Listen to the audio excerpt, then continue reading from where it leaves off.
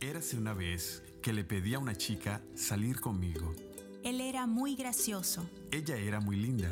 Nos enamoramos rápidamente. Así que le pedí que se casara conmigo. Dije que sí. Fijamos la fecha. Hicimos todos los planes. Invitamos a todos nuestros amigos. Y la mayor parte de nuestras familias. Hicimos nuestros votos. Fue una boda de cuento de hadas. Y vivimos felices para siempre. Y después de la luna de miel, Cuando vuelves al mundo real y te das cuenta que el matrimonio es difícil, y divertido, confuso, desafiante, una bendición, increíble, para bien o para mal, en riqueza o en pobreza, en salud y enfermedad, y con la ayuda de Dios aprendimos a vivir felices para siempre.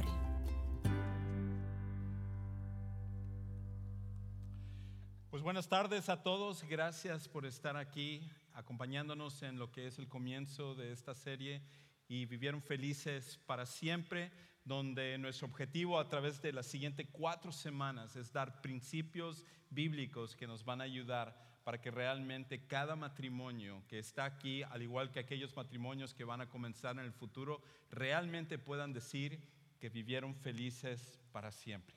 Así que muchas gracias por acompañarnos en esta tarde, gracias a los que nos están acompañando en vivo por el internet, como también a los que luego están viendo estos mensajes a través de YouTube.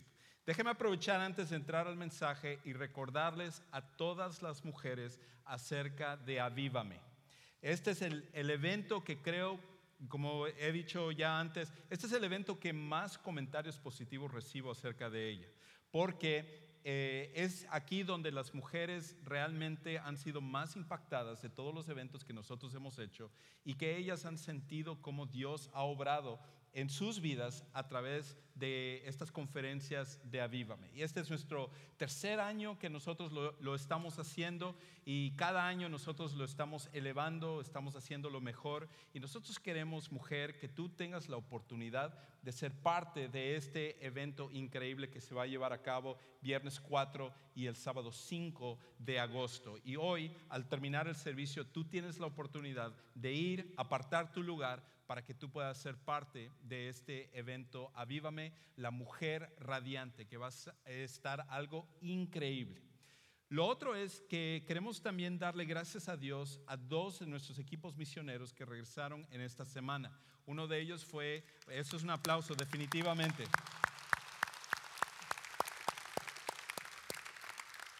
Gracias a todos aquellos que estuvieron orando por nuestro equipo misionero que estuvo en Perú, donde varios de nuestros miembros de la iglesia en general, pero también de español, estuvieron en la selva amazónica allá en Perú.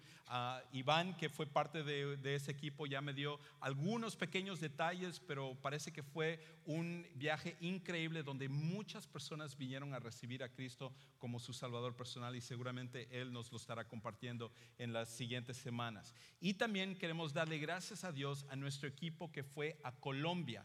Y ese equipo de Colombia, si usted ha estado siguiendo nuestro Facebook, usted habrá visto que han habido cientos de decisiones donde las personas han recibido a Cristo. Y eso es algo increíble y le damos gracias a Dios también porque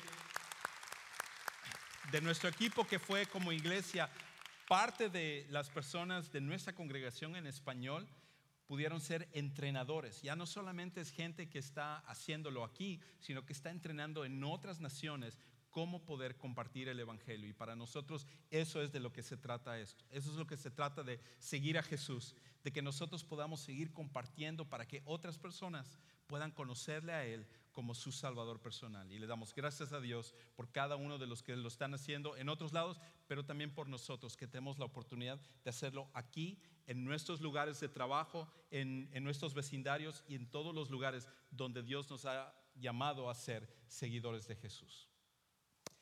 Pues hoy entonces comenzamos con esta primera parte de y vivieron felices para siempre. Y quizás es gracias a Disney y a las películas románticas donde ahora cuando nosotros hablamos acerca del matrimonio, la primera idea que viene es esta idea de cómo puedo vivir feliz para siempre, como en los cuentos de hadas, donde viene el príncipe, el galán, y toma a la princesa, y ellos se casan y viven en el castillo para siempre, y finalmente el matrimonio es como casi todas las mujeres sueñan cuando ellas son niñas. Me recuerda a una niña que en una ocasión estaba emocionada de que por primera ocasión había escuchado el cuento de Blancanieves, y cuando llegó a su casa le empezó a contar el cuento de Blancanieves a su mamá, y cada detalle de lo que era la historia le estaba diciendo, y finalmente llegó a la parte cuando Blancanieves está durmiendo y viene el príncipe y dice, y le estaba contando a su mamá, y cuando vino el príncipe le besó. ¿Y sabes qué pasó después? Y la mamá dijo, y vivieron felices para siempre. No, se casaron, dice, se casaron. Y creo que en la mente de muchas personas hay esa desconexión también, de que dicen, no, y vivieron felices para siempre, pero lástima, se casaron. Y entonces no hay esa idea de que realmente viene la felicidad cuando uno se casa. Y la pregunta para nosotros tiene que ser, ¿es posible tener un matrimonio que viva feliz para siempre? ¿Realmente es posible eso? ¿O es nada más algo que leemos en los cuentos de hada y en las películas románticas, donde solamente se llega hasta cierto punto del matrimonio y de ahí ya después de la boda, entonces se acaba la felicidad que uno había estado buscando en esa relación? ¿Realmente es posible vivir feliz para siempre en un matrimonio? Los números nos muestran que la mayoría de la gente, de hecho, no lo cree hoy en día. Estaba leyendo, de hecho, un estudio que hicieron en el censo de Estados Unidos el año pasado, y ellos compararon a los jóvenes de 18 hasta los 35 años, cuál era sus transiciones más esperadas en la vida. En otras palabras, esos cambios que iban ellos a llevar a cabo dentro de su vida en el futuro, y para ellos, ¿cuáles eran las más importantes? La número uno que salió, 65%, era terminar una carrera. Para la mayoría de los jóvenes, ellos decían, una de las transiciones más importantes en la vida, lo que yo más anhelo hacia el futuro, es poder terminar una carrera. Segundo era encontrar un trabajo. 55% dijeron que lo que ellos más vislumbraban en el futuro, lo que iba a ser una transición importante para ellos, era poder encontrar un trabajo. Y así en el censo empezaron a hacer una lista de cada uno de ellos. Y esto era completamente diferente a lo que compararon hace 40 años, en 1975. ¿Cuál era la opinión de ellos con respecto al matrimonio? Solo 12% de ellos veían como algo importante el casarse en el futuro. Solo 12%. Y quizás es porque nosotros hemos visto a nuestro alrededor. Porque cuando vemos en la televisión y cuando vemos a la gente que conocemos, la mayoría de nosotros nos llevamos la impresión de que entrar a un matrimonio es entrar a la infelicidad. Porque realmente conocemos muy pocas parejas que están viviendo felices para siempre. Y por lo tanto, la mayoría de personas que hoy en día están contemplando hacia el futuro, están pensando, es mejor cohabitar, es mejor vivir simplemente juntos que casarnos, porque la realidad es que una vez que te casas va a venir la infelicidad. ¿Y para qué entrar dentro de todo eso? Inclusive dentro de la iglesia. A lo mejor tú cuando vienes acá, tú has visto a las parejas cómo se comportan y cómo son, y tú mismo dices, hasta los cristianos, no parece como que ellos están teniendo matrimonios felices para siempre. Por lo tanto, ¿por qué quisiera yo ser parte de eso? Y si no hay nada más de lo que tú te vayas a llevar el día de hoy, de todo lo que yo voy a compartir, quiero que te lleves esto. Vivir felices para siempre en el matrimonio es posible. Y no solamente es posible, es una garantía. Y no es una garantía que yo estoy dando, es una garantía que Dios está dando.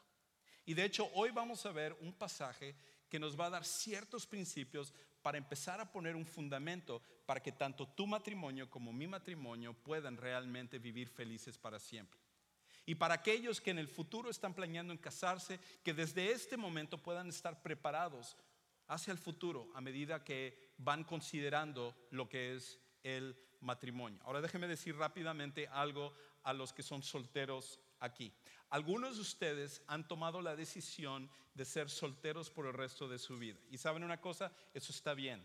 Eso está bien. No hay nada anormal con respecto a eso. Si eso es algo que Dios te ha llamado a hacer, déjame decirte, adelante. Dios te va a utilizar, tal como con el apóstol Pablo cuando él dice en 1 Corintios 7, donde hay una bendición de ser soltero.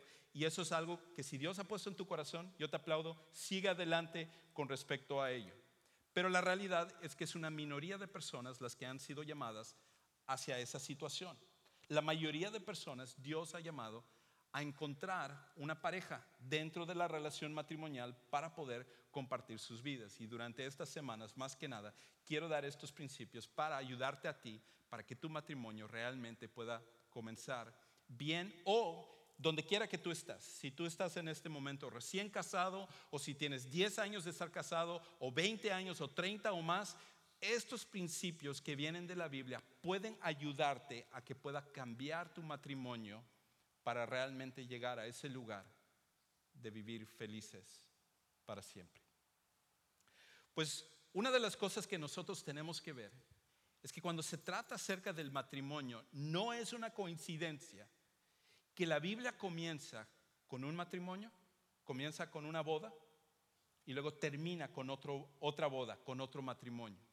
De que Dios de principio a fin ha puesto el matrimonio como una parte esencial de lo que Él iba a comunicar a nosotros a través de su palabra. No es ninguna coincidencia que Dios hace esto, porque creo es una declaración de lo importante que es el matrimonio. La Biblia comienza con la primera boda, la de Adán y Eva, que es la cual vamos a estar viendo el día de hoy, y termina con la boda de Dios con su pueblo, de Cristo con la iglesia. Y en medio de todo esto, Dios está utilizando estas ilustraciones para ayudarnos a entender que para Dios el matrimonio es muy importante. De hecho, la idea del matrimonio no viene de ninguna otra persona más que de Dios. Y por lo tanto, si es tan importante para Él, Él garantiza que si nosotros seguimos sus principios, Él es el que va a obrar en nuestros matrimonios. Yo no sé cuál es la condición de tu matrimonio en este momento. No sé lo que tú estás pasando, pero lo que sí te puedo garantizar es que si tú permites a Dios obrar con sus principios dentro de tu matrimonio, Él es el que se va a encargar de lo que está pasando en este momento en tu vida. Y por eso, lo primero que nosotros necesitamos entender con respecto a todos estos principios de la Biblia es de que un matrimonio bíblico florece cuando el cuento de hadas desvanece. Un matrimonio bíblico florece cuando el cuento de hadas se desvanece. En otras palabras, lo que nosotros necesitamos hacer es desprogramarnos de lo que las películas y la televisión y el resto de nuestra sociedad nos dice con respecto a que el matrimonio es simplemente un cuento de hadas. Lo que tú necesitas saber es que el matrimonio feliz es posible, pero para ello necesitamos a Dios.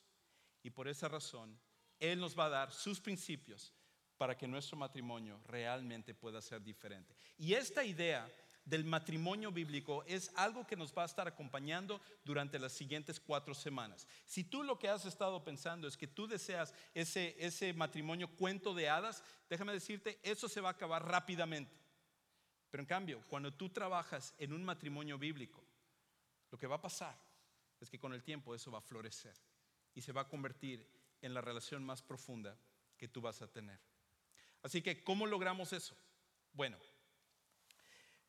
para ello necesitamos entonces ir a las Escrituras para poder entender cuál era esta idea de Dios cuando Él diseñó el matrimonio, cuando Él creó el matrimonio. ¿Qué es lo que nos dice? Yo te invito a que tú me acompañes ahí en tu Biblia a buscar en Génesis capítulo 2, principio de la Biblia, el segundo capítulo de la Biblia, Génesis capítulo 2. Y ahí en Génesis capítulo 2, fíjate cómo en esta narración de lo que Dios está haciendo, de la creación de los primeros seres humanos, Él empieza a poner un diseño para lo que es el matrimonio. Y fíjese cómo dice en el versículo 7. Entonces el Señor Dios formó al hombre del polvo de la tierra y sopló en su nariz el aliento de vida. Y fue el hombre como un ser viviente. Ahora, aquí está Dios creando al ser humano. Él había terminado de crear prácticamente todo lo demás, los animales, los árboles, el universo, pero algo faltaba, lo que iba a ser la corona de su creación, que era el hombre. Y en este caso, Dios crea por primera ocasión a Adán y lo crea del polvo. Y por esa razón, esposas, no nos culpen a nosotros de ser tan sucios, no levantar las cosas, porque nosotros fuimos creados del polvo, no es nuestra culpa. No es cierto, pero por lo menos quizás pueda servir como una excusa en alguna ocasión. Pero Dios crea al primer ser humano, Adán, del polvo. Lo hace muy diferente a todo lo demás que Él ha creado. Y la pregunta que yo me tengo que hacer, y a lo mejor tú te has preguntado a ti también, ¿por qué fue que Dios no creó a Adán y Eva juntos? ¿Por qué fue que Dios crea solo a Adán, pero no crea a Eva? Digo, yo creo que había suficiente polvo para haber hecho 2 montoncitos y decir, ok, este va a ser el hombre, puf, aliento de vida. Aquí está la mujer, puf, aliento de vida. Y entonces comienza el matrimonio. Dios lo pudo haber hecho de esa manera, pero Dios no lo hizo así.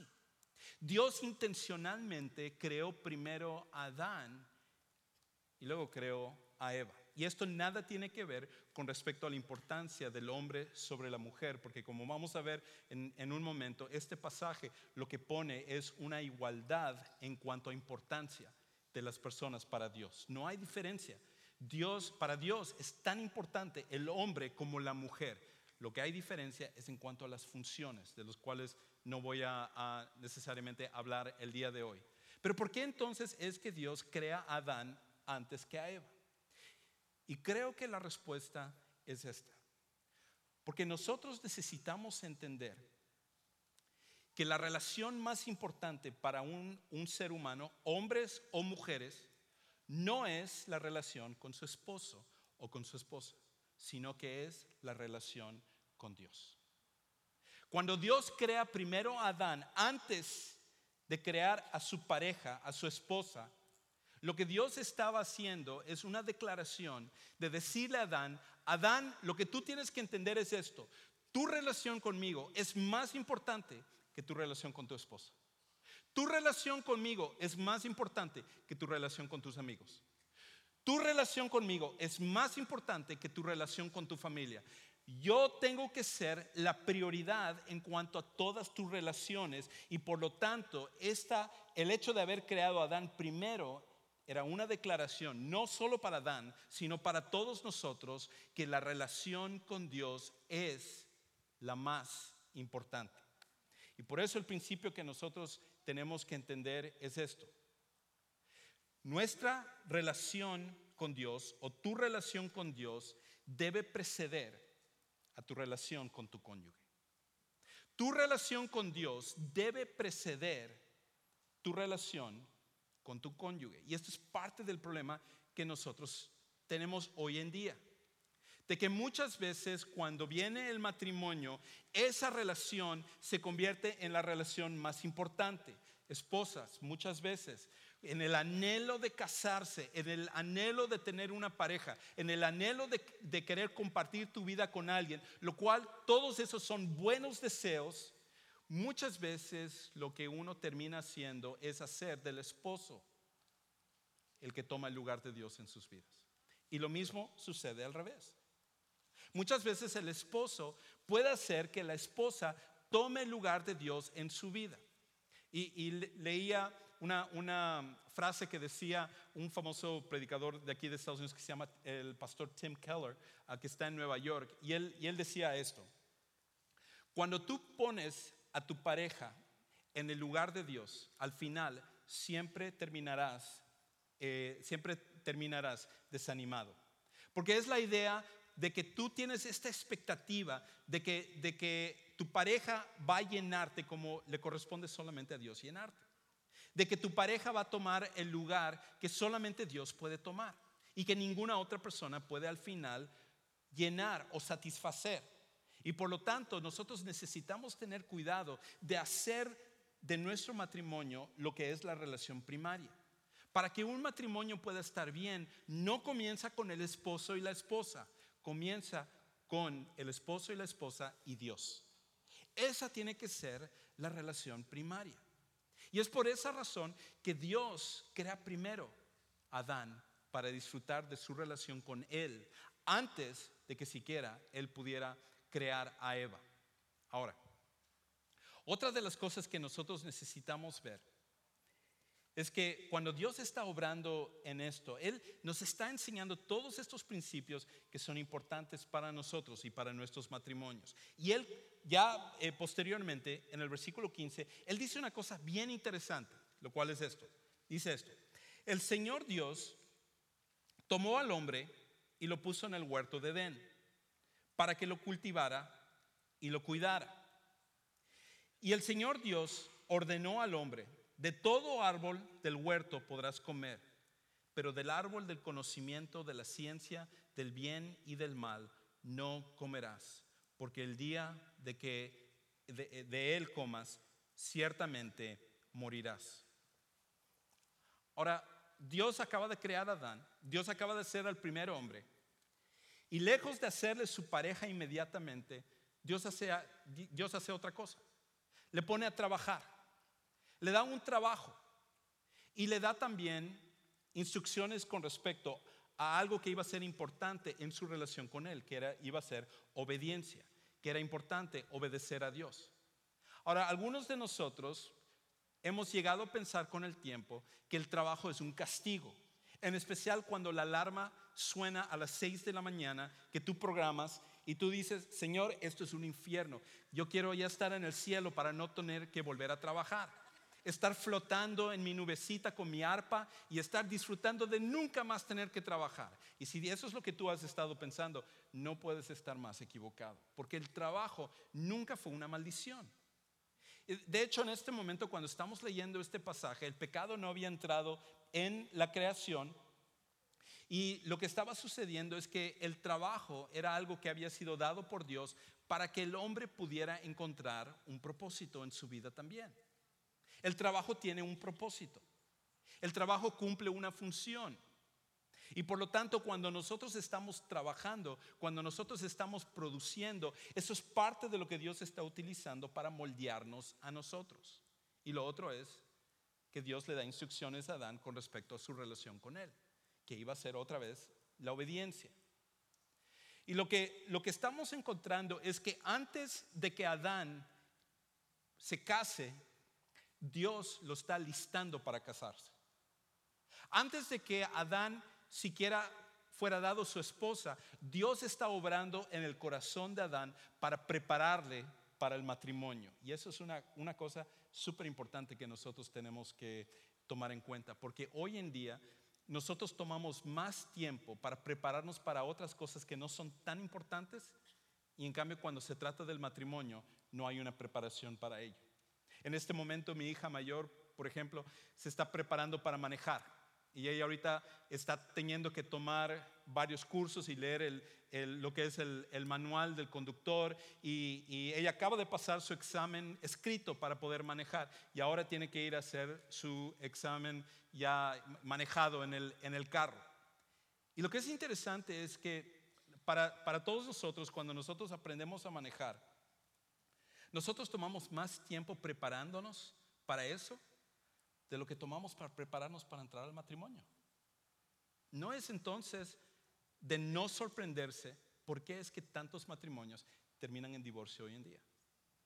Porque la mayoría de nosotros no estamos preparados para entrar en la relación matrimonial. Y la realidad es esto, de que ya que estamos en el matrimonio, lejos de aprender cómo resolver las cosas, lo que constantemente sucede es un choque y un choque. Y por eso en estas siguientes semanas vamos a hablar acerca de cómo manejar los conflictos. ¿Qué es lo que nos dice la Biblia con respecto a manejar conflictos cuando hay problemas dentro de nuestro matrimonio? Eso es algo que no puedes perderte también.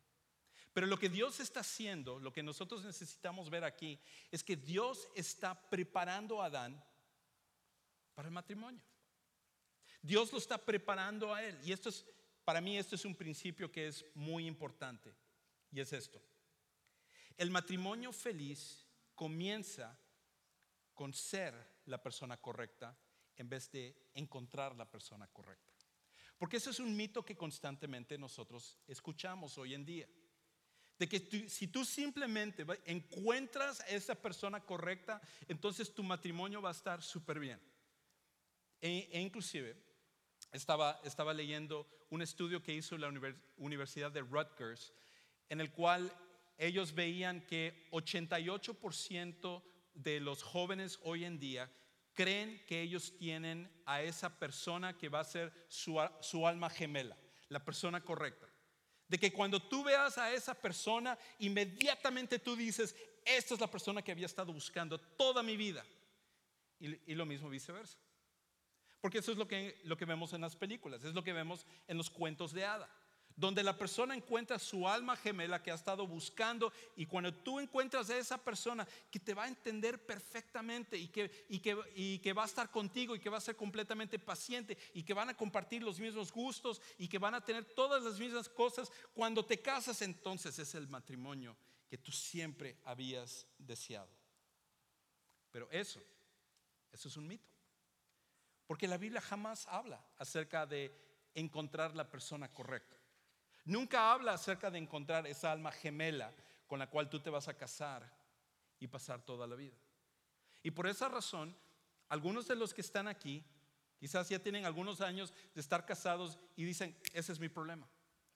Yo me casé con la persona equivocada. Yo tenía mi alma gemela, o debí de haber esperado un poco más de tiempo para encontrar mi alma gemela, y por eso yo estoy pasando por estos problemas. E inclusive algunos de los que están acá a lo mejor están considerando divorciarse para poder encontrar finalmente esa alma gemela. No pensé que se iban a reír tanto acerca de eso. Ok, debe de ser más cerca de la realidad de lo que estaba pensando. Pero cuando Dios nos dice estas cosas, lo dice por una razón. Y por eso lo que tú tienes que entender el día de hoy es que esa idea de que tú vas a encontrar a la persona que va a ser completamente como tú deseas, y que tú vas a ser completamente como esa persona desea, y se da ese fuego y ese clic que simplemente cuando se conocen, entonces ustedes saben que fueron hechos el uno para el otro y ustedes entran y son felices para siempre. Eso es un mito. Todo matrimonio que es feliz para siempre es el resultado de trabajar y de seguir los principios que la Biblia dice. Y eso es lo que nosotros necesitamos ver. Y todo comienza con nosotros, con ser la persona correcta. Si tú eres una persona que estás considerando casarte en el futuro, donde tiene que estar tu enfoque es en ser la persona correcta para el día de mañana cuando tú te cases. No es tanto en encontrar la persona correcta, y sí hay un aspecto aquí de compatibilidad, y hay un aspecto de compartir gustos y todo, pero eso no es el problema principal. Porque de hecho muchas veces las personas pueden ser completamente compatibles, y sin embargo cuando siguen en su matrimonio los problemas se hacen cada vez más graves. El problema no es compatibilidad, el problema es en actitud.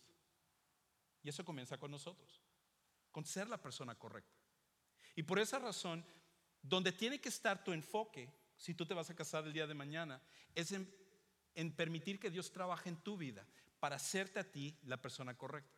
Ahora tú dices, bueno, qué bueno, ojalá alguien me lo hubiera dicho antes de casarme, pero pues ya es tarde para mí, así que ni modos, ya estoy en este embrollo a ver qué voy a hacer. No, donde quiera que tú estés, o sea que tú te acabas de casar, tienes 10 años de estar casado, 20, 25, 50 o el número que sea, el principio es el mismo. El cambio en tu matrimonio va a comenzar contigo. El cambio en tu matrimonio va a comenzar con que tú seas la persona correcta, no con el hecho de que hayas encontrado a la persona correcta. Porque eso es lo que Dios estaba haciendo en Adán. Dios estaba preparando a Adán en su relación con él y en su trabajo y su responsabilidad para que cuando llegara Eva, Adán fuera la persona que debía de ser, la persona correcta para ese matrimonio que venía en el futuro. Ahora, la historia continúa y nos dan un par de principios más. Dice el versículo 18. Entonces el Señor Dios dijo: no es bueno que el hombre esté solo. Le haré una ayuda adecuada. Qué interesante de que el pasaje no dice, Adán se acercó a Dios y le dijo: Señor, noto que los hipopótamos tienen a sus hipopótamas, o noto que los elefantes tienen a sus elefantas, y cada uno de los animales, pero Dios, yo no he encontrado a nadie para mí. ¿Será que me puedas también crear a alguien para mí? No, nunca pasa eso. No es que simplemente a alguien se le ocurrió la idea brillante: ¿por qué no formamos esta relación y lo llamamos matrimonio? Y vamos a decir que esta relación va a ser una relación muy profunda entre dos seres humanos, y en base a eso nosotros formamos toda la civilización. No, esta no es una idea de alguien, un ser humano, o de una civilización antigua. Esta idea viene directamente de Dios. Y lo que es interesante es que en medio de todo lo que Dios estaba describiendo, cuando tú ves el capítulo 1 de Génesis, dice que cuando Dios hizo la luz, vio que era bueno. Cuando Dios hizo los árboles, dice que vio que era bueno. Cuando hizo los animales, vio que era bueno. Y hace todas las cosas y dice que vio que todo era muy bueno. Pero llega por primera ocasión a algo que no era bueno. Y lo que no era bueno es que el hombre estuviera solo. En un mundo perfecto como era el huerto de Edén, lo único que era imperfecto era que el hombre no tuviera a alguien con quien compartir su vida. Y Dios crea esta relación, crea el matrimonio, para que nosotros podamos compartir esta relación tan profunda con otro ser humano. Y esta es una concepción que viene directamente de Dios. Así que el versículo 19 dice: y el Señor Dios formó de la tierra todo animal del campo y toda ave del cielo, y los trajo al hombre para ver cómo. Lo siento que no tengo mis lentes, así que ya me estoy poniendo viejito, y cuando no tengo mis lentes ya se me complica un poquito más. Y los trajo al hombre para ver cómo los llamaría, cómo el hombre llamó a cada ser viviente. Ese fue su nombre. Entonces Dios le da un trabajo, otra vez, de lo que Dios está haciendo en él, y parte del trabajo es darle nombre a los animales, porque dentro de las culturas antiguas, ponerle nombre a algo significa que tú tienes autoridad sobre ello. Es por eso que los papás tienen el derecho de ponerle nombre a sus hijos. Y aquí Dios le dijo: tú vas a hacerlo sobre los animales. Entonces, versículo 20: el hombre puso nombre a todo ganado y a las aves del cielo y a todo animal del campo, pero para Adán no se encontró una ayuda que fuera adecuada para él. Y otra vez creo que hay un principio que Dios está mostrando aquí. Hay un principio de lo que Dios quiere que Adán entienda y que nosotros entendamos con respecto al matrimonio, y es esto: que el propósito del matrimonio es completar lo que nos falta. El propósito del matrimonio es completar lo que nos falta. Y por eso, cuando Dios está dando esta enseñanza visual, esta ilustración visual de que ninguna otra cosa que Dios había hecho iba a poder complementar o iba a completar lo que sería la relación humana más importante que Adán iba a tener junto con Eva. La relación más importante, la primordial, es la relación con Dios, pero de la relación humana, como vamos a ver en un momento, es la esposa o el esposo. Y la razón por la cual esto es tan importante es porque es la única relación donde el cónyuge te completa con respecto a las cosas que tú no tienes. El propósito es perfeccionarte para que tú seas mejor de lo que tú eres, porque lo que tú puedes hacer solo, acompañado en el matrimonio, tú puedes hacer algo mucho mejor. Me recuerda a una historia que leí acerca de una pareja que se llamaban Dorothy y George, que viven en Alaska. Y esta pareja, ya de personas mayores, ella de 85 años y él de 82 años, un día estaban ahí en Alaska, afuera en su camioneta, y habían llevado sus dos perros para pasear. Y entonces los sacaron y dejaron que los perros estuvieran corriendo y todo, y solamente salió el esposo porque estaba haciendo tanto frío ese día como en es natural en esa parte de Alaska, que la esposa se quedó en la camioneta esperando a su esposo. Y cuando el esposo estaba afuera de la camioneta caminando con los perros, dejando que ellos corrieran y todo, vio a lo lejos que había un alce enorme que lo estaba observando. Pero lo más temeroso era que el alce no lo estaba solamente observando, sino que decidió también embestirlo. Y corriendo empezó a ir el alce hacia este señor, George, de 82 años. Y él empezó a querer abrir la camioneta para entrar y salvarse de la embestida del alce, pero era demasiado tarde, no le alcanzó. Y el alce agarró y lo embistió, se cayó al piso y empezó a pisotearlo. Y la esposa de 85 años, Dorothy, cuando vio eso que ella hizo, salió rápidamente de la camioneta, agarró una pala que estaba en la parte de atrás de la camioneta y empezó a darle de trancazos al alce.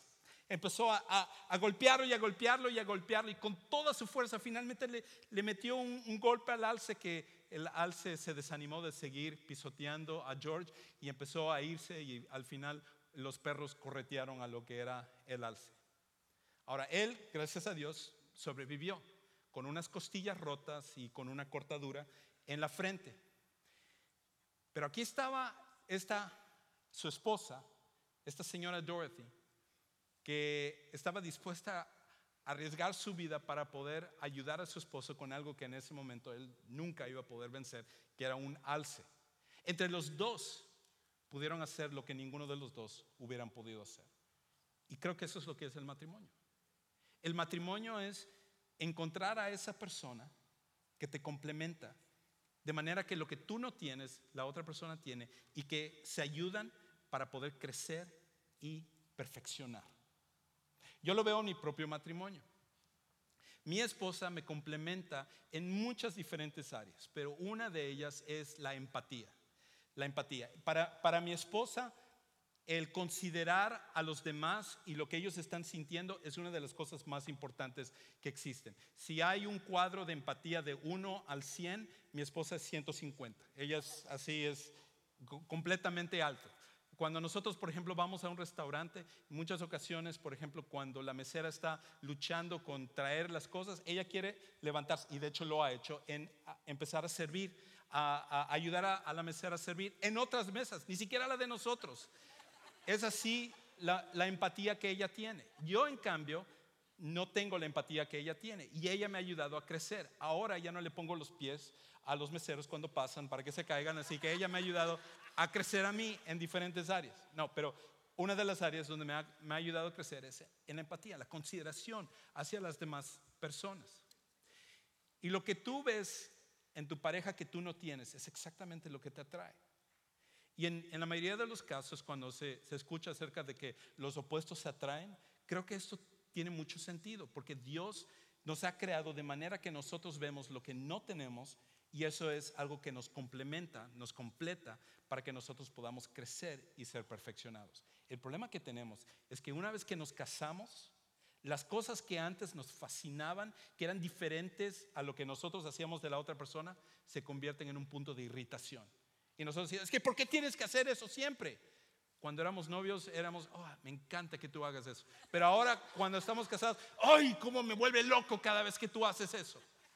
Y nosotros tenemos que tener cuidado, porque el propósito del matrimonio es ayudarnos a complementarnos con lo que nosotros no tenemos. Por eso creo que es la razón por la cual no vamos a estar casados en el cielo. Y algunos dicen, cómo quisiera estar allá. No vamos a estar casados en el cielo porque ya habremos sido perfeccionados. Pero una de las cosas que Dios está usando más aquí es tu matrimonio, para ayudarte a ser más como Dios quiere que seas, complementándote con lo que tú no tienes. Ahora, sigue. Versículo 21. Entonces el Señor Dios hizo caer un sueño profundo sobre el hombre, pensando, no es bueno que el hombre esté solo, hace que se duerma. La primera cirugía que va a suceder, dice, y este se durmió.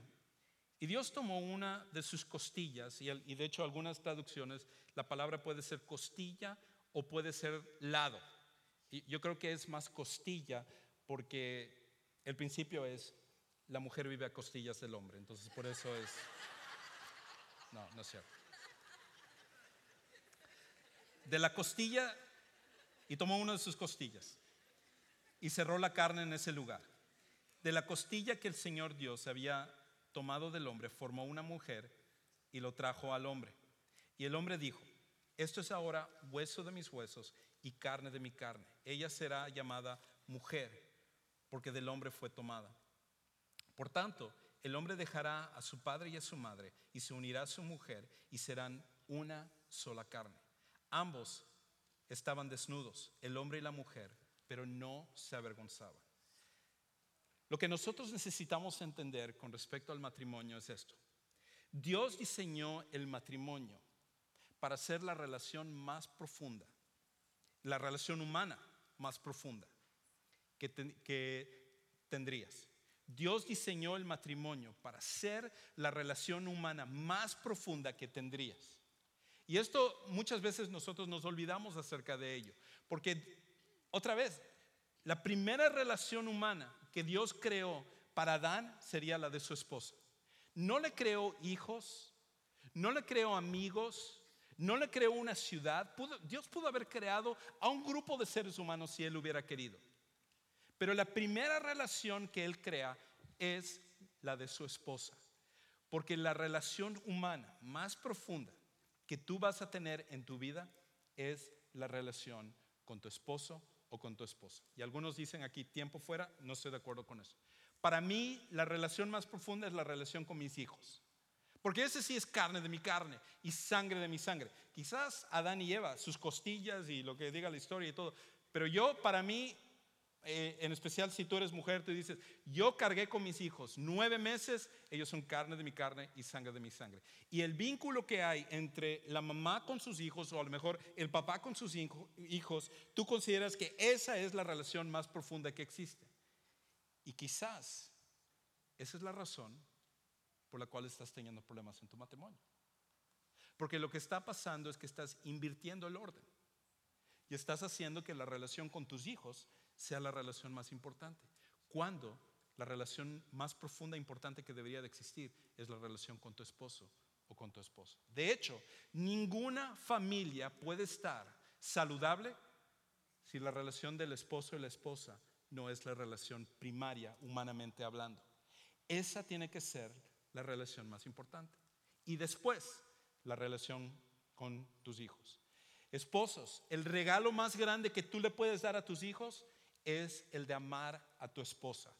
Esposas, el regalo más grande que tú le puedes dar a tus hijos es el de honrar a tus esposos. Y en estas siguientes semanas vamos a estar viendo algunos de estos principios, pero lo que nosotros no podemos perder de vista es que esta es la relación más profunda que existe. Y la pregunta que yo tendría que hacerte es: ¿cómo lo estás tratando?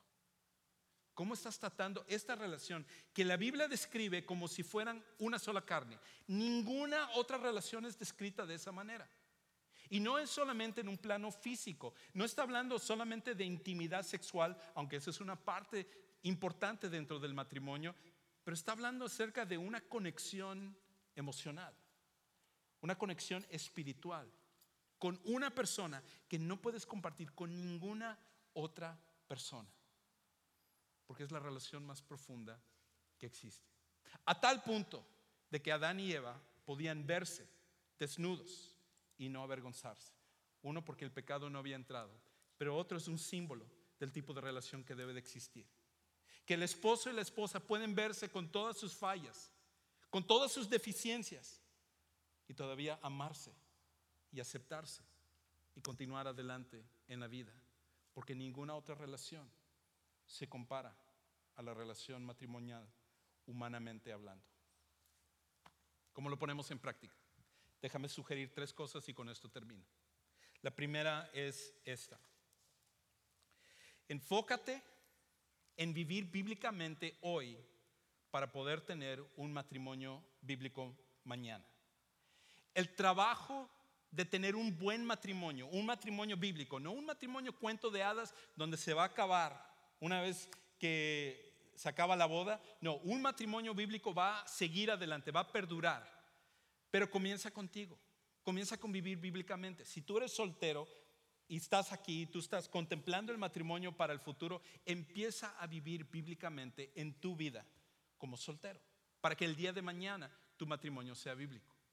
Si tú eres una persona casada, todo comienza contigo primero, con el hecho de que tú empieces a vivir bíblicamente, de que tú pases tiempo con Dios, de que tú empieces a hacer las cosas que Dios te está pidiendo que tú hagas. En vez de decir, bueno, yo quiero en mi matrimonio que las cosas estén bien, pero hasta que él comience o hasta que ella comience.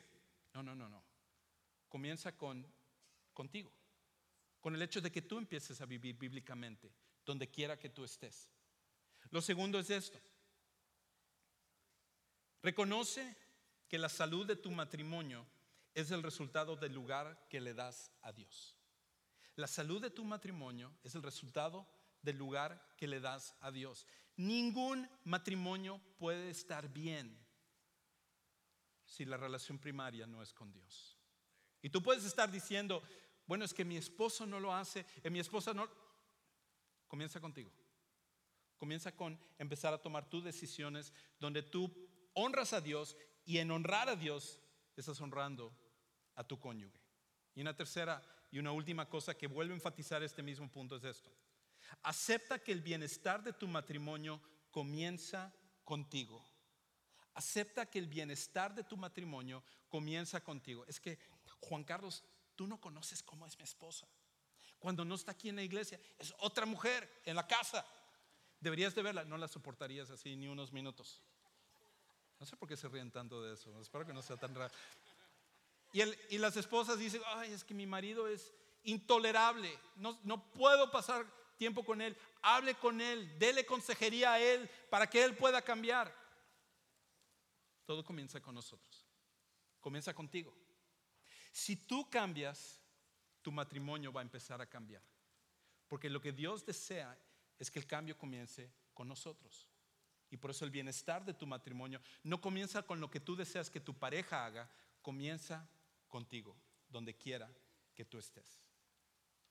Y si simplemente nosotros seguimos las instrucciones del creador del matrimonio, que sabe lo mejor para nosotros, Él nos garantiza que entonces la felicidad vendrá no por nosotros, sino por lo que Él pueda hacer en tu relación y en mi relación.